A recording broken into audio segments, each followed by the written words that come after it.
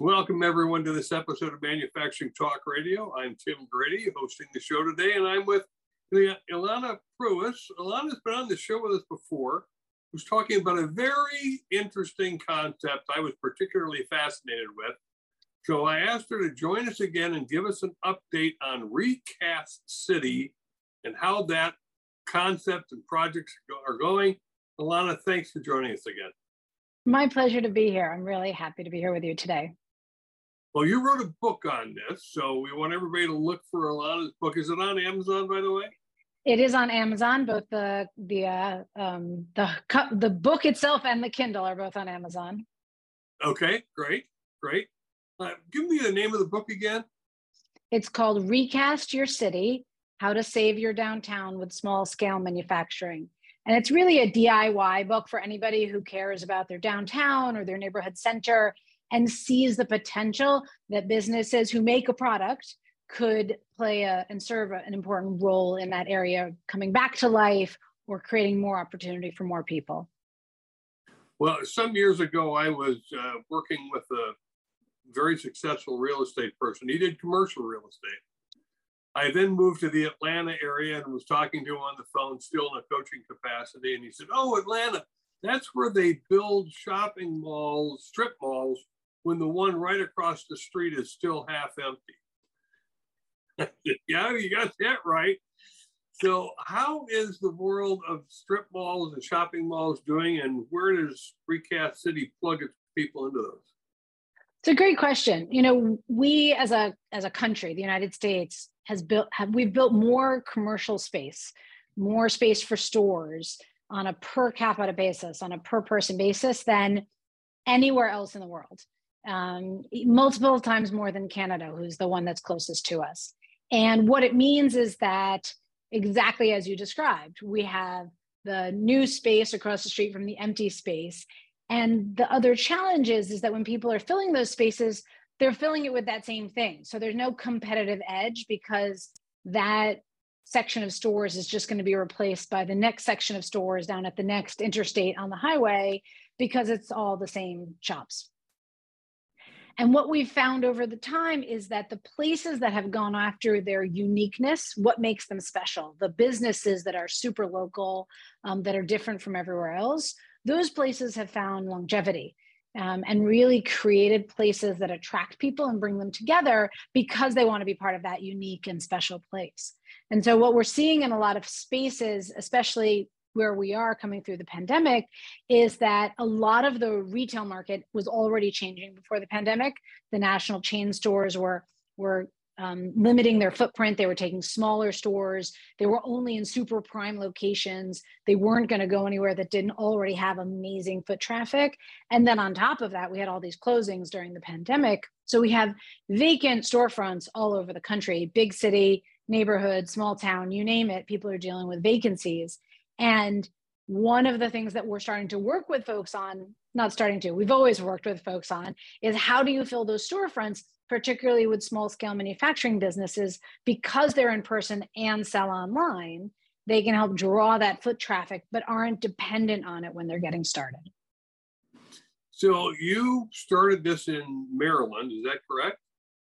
Recast City is based in Maryland, but we've always worked nationally. Okay, I was going to ask, how is this being adopted or become viral nationally? Absolutely. You know, we work in big cities like downtown Atlanta, and we work in small towns like Center, Colorado.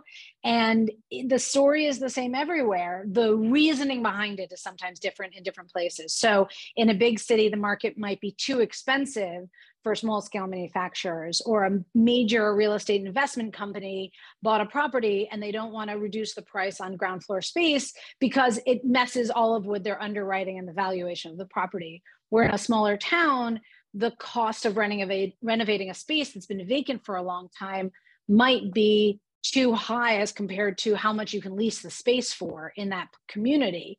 And so we have a lot of mismatch going on between what's available, the size of what's available, as well as the price and the quality of what's available. And it's sort of universal right now.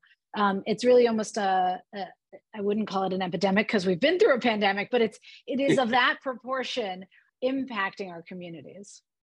I'm not surprised because in the pandemic, because of the shutdowns, a lot of places tragically went out of business. They needed that day-to-day funds flow to survive. So now they're out, the space is vacant. I'm glad to hear that you're getting greater success in adoption. What kind of manufacturing operations are you seeing going into these spaces, Alana? We're seeing a lot of consumer-facing products move into storefronts, especially if it's downtown or a neighborhood main street. When there are commercial areas that are farther more like the commercial strip centers that you're talking about, or their larger box, we're seeing a real mix of larger uses. But the consumer-facing products, I call them hot sauce and handbags. All these different artisan businesses. Over the last decade, we've had an explosion of pop-up markets in holiday markets and in summer markets. And that's wonderful because, in fact, these marketplaces are really incubators for small product businesses to learn product market fit, marketing, how do you actually make that product in an effective way. All of that testing we know needs to happen at the beginning of a small product business. And if we can support them with different kinds of technical assistance, we can also help more of those businesses scale into storefronts. So we really see more product businesses going into downtowns and neighborhood main streets. And then when we're a little bit farther out, we're seeing things like larger industrial spaces for breweries or distilleries or chocolate makers. Scaling food products, we're seeing a significant growth of in the larger spaces, but then we're also seeing advanced manufacturing. All of these things that are good neighbors, they're modern manufacturing. They want to be a part of a community. They want to be in a place. They don't want to be out in an industrial park. They want to be close in to where their employees work and where people are, because a lot of times these businesses do a tasting event on the weekends, or they do an open house. And it's really a way, because these businesses are becoming gathering places within the community as well. They're not just one use. And it's really wonderful to see. Oh, it sounds terrific. It's one of the reasons I wanted to have you back on the show, was to talk about the development of this. Conceptually, when we talked to you, I think it was back in 2021, it just sounded like a wonderful, brilliant use of space. Is it catching on? Are people in the economic development groups within cities going, oh yeah, here's something we can do? Absolutely. It's really exciting because people are starting to reach out to me in ways that say, we found these people, we're starting to talk to them, what do we do about it? Or we have these spaces and we heard you talking about small scale manufacturing, and then we heard it in this other place, and now we want to do something about it. And we really do, we bring those community leaders together in our Recast Leaders program, which is our national program where we work with communities to help them learn how to do this, so that the capacity to understand who these businesses are, what their needs are, what kind of real estate needs there are, and what do the real estate owners need also in this really weird time that we're in, and bring it all together to implement work around this. It's really been exciting to see the different kinds of places that all want to make it happen.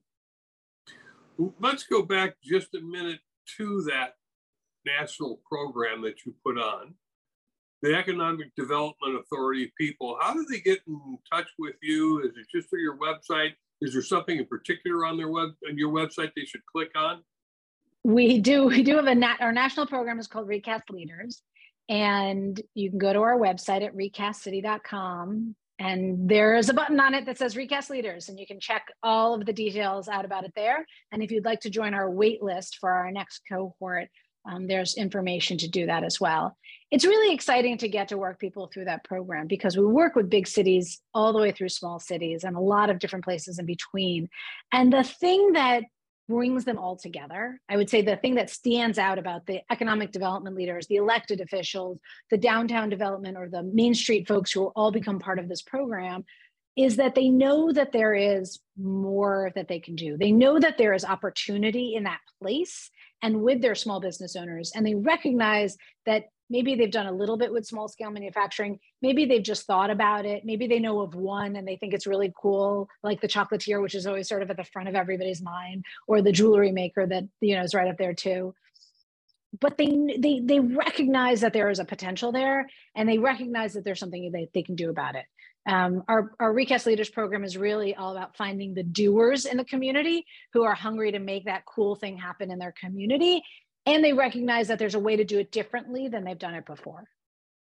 Well, I think you're bringing a very important aspect to these areas, because economic development people probably don't naturally think manufacturing in a retail strip mall environment.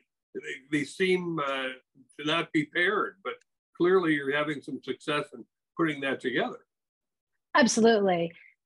Economic development training historically was chase the smokestack, right? Chase the big business, give away lots of tax incentives, lots of money to recruit that business. And a lot of folks have realized that most places aren't going to win that competition, right? That you just can't recruit. Most places aren't going to win the recruitment battle. And B, the folks that are winning it have a great place, have a great downtown, have great neighborhoods that are part of the attraction. Because if people are going to move a business, they want to live in a great place also. And so it becomes part of the overall economic strategy to invest in having great places and figuring out how to do that. And small scale manufacturers are part of what make that place unique. Those local small businesses that you just don't find anywhere else, that have that local story, that have deep roots in the community that are never going to go anywhere. The other part of it is those deep roots, right? When we invest in small scale manufacturers in our business and they hire 5 people or they grow to 10 or 20 employees, those are jobs that are never going to leave our community. We're never going to be competing with the next highway interchange. Those are people who are deeply enmeshed in our community and who want to see it thrive, who spend their money in the community, whose kids go to school in that community. And I believe that that's a really phenomenal investment of our resources to do that, both in that place in downtown or neighborhood Main Street, as well as with those people. I want to give our listeners and viewers a couple of examples of the more unusual manufacturing operations that are now in something like a strip mall location or a downtown location that, we just wouldn't think, oh, I wouldn't have thought of that. So I've met people who are doing advanced manufacturing in a storefront downtown. They had their 3D printer in the front window. You could see it going at it all day. And it was just so cool. They made elements having to do with a security system, I think. So a lot of their work was done in the back, right? Not everything was done up front, but they had open windows. They had tools in the front. It was very visually engaging. And it was a lovely place for their clients to come find them. So that was at sort of one side of it. I've also met folks who have micro retail spaces where a ceramic jewelry maker is next to a person who does watercolor prints, who's next to a person who does textile production, and sort of these micro retail spaces all along one corridor, not on the main street side, but on the side street side, where the cost of the space maybe wouldn't be that high anyway, and they wanted to do something interesting. So we've seen everything under the sun. I have to admit, I find the chocolate maker pretty much anytime I go on site anywhere. That is a very fun aspect for me. Yes, you can certainly smell your way to the chocolate maker. Absolutely. I remember we did a project in Cincinnati years ago. I think the chocolate maker, it's right next to their food hall, Finley Market. In one of the shops right next to it, they had a chocolate maker at the time was fairly new called Maverick. And I just remember going in, you can always see in the back a little bit where they're making the chocolate, and just so fun to get to have that kind of experience in a community. It is. There's actually a small town in northern Wisconsin, which we visit frequently because I grew up in Wisconsin and I love to take my kids up there, and they have a fudge shop. And the fudge shop has their copper cauldron in the front window. I love that. With the 2 people turning the ingredients, and then they lift it out and pour it on a big cold slab and work the fudge. It's fun to watch. And of course, it draws people into the fudge shop to do more than Absolutely. Yes. Absolutely right, because shopping is an experience now. Going to a store is rarely about picking up a random thing. We go to the supermarket, people order on Amazon, right? Those are sort of our mundane things. But if people go out to shop, they want an experience. They want to interact with people. People are sort of desperate to come back together now.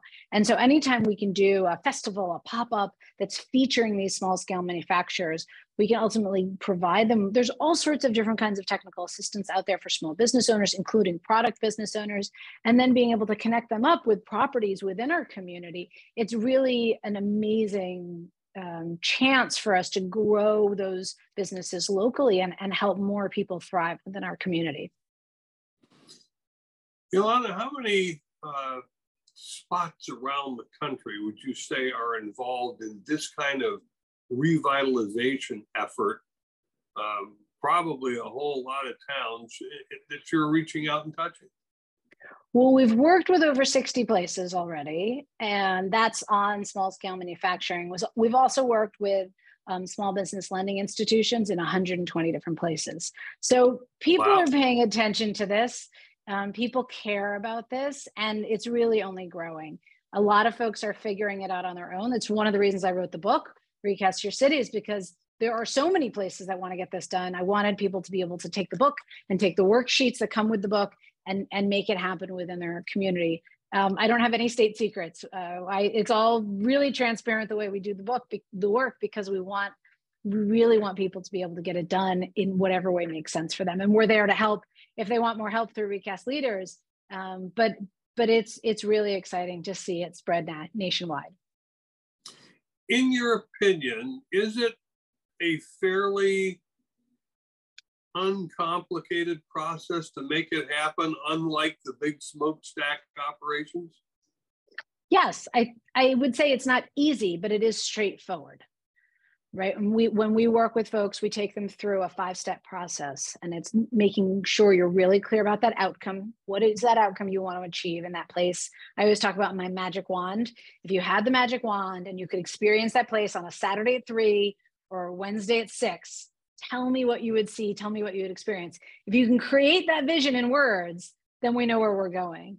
Who do you want to make sure is benefiting from that?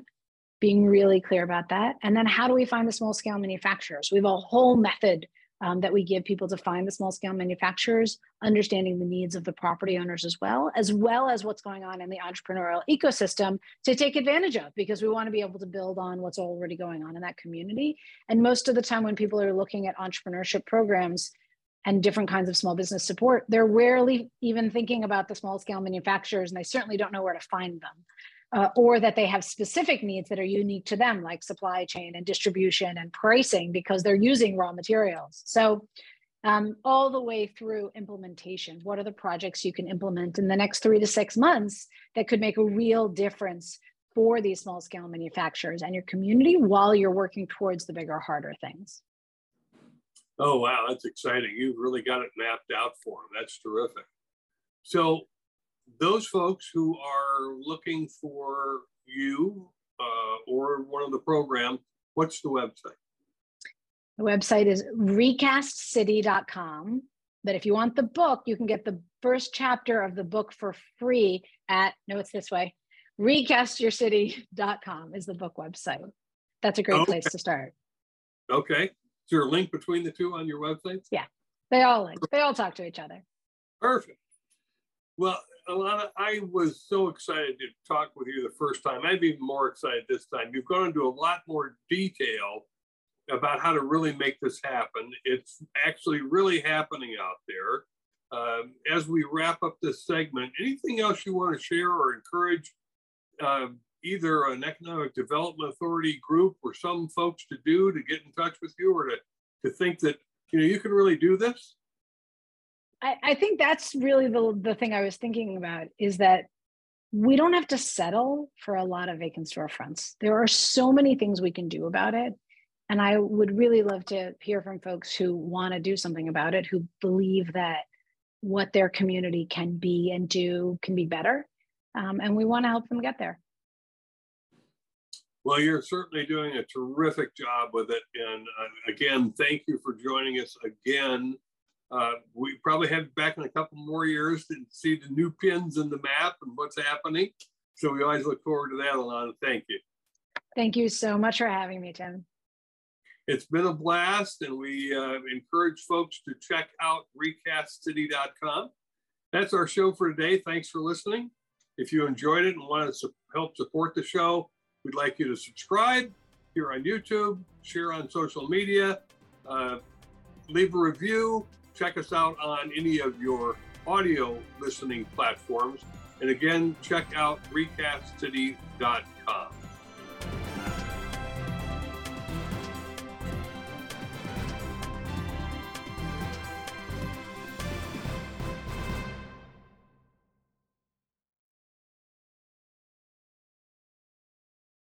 This podcast is a part of the C-Suite Radio Network.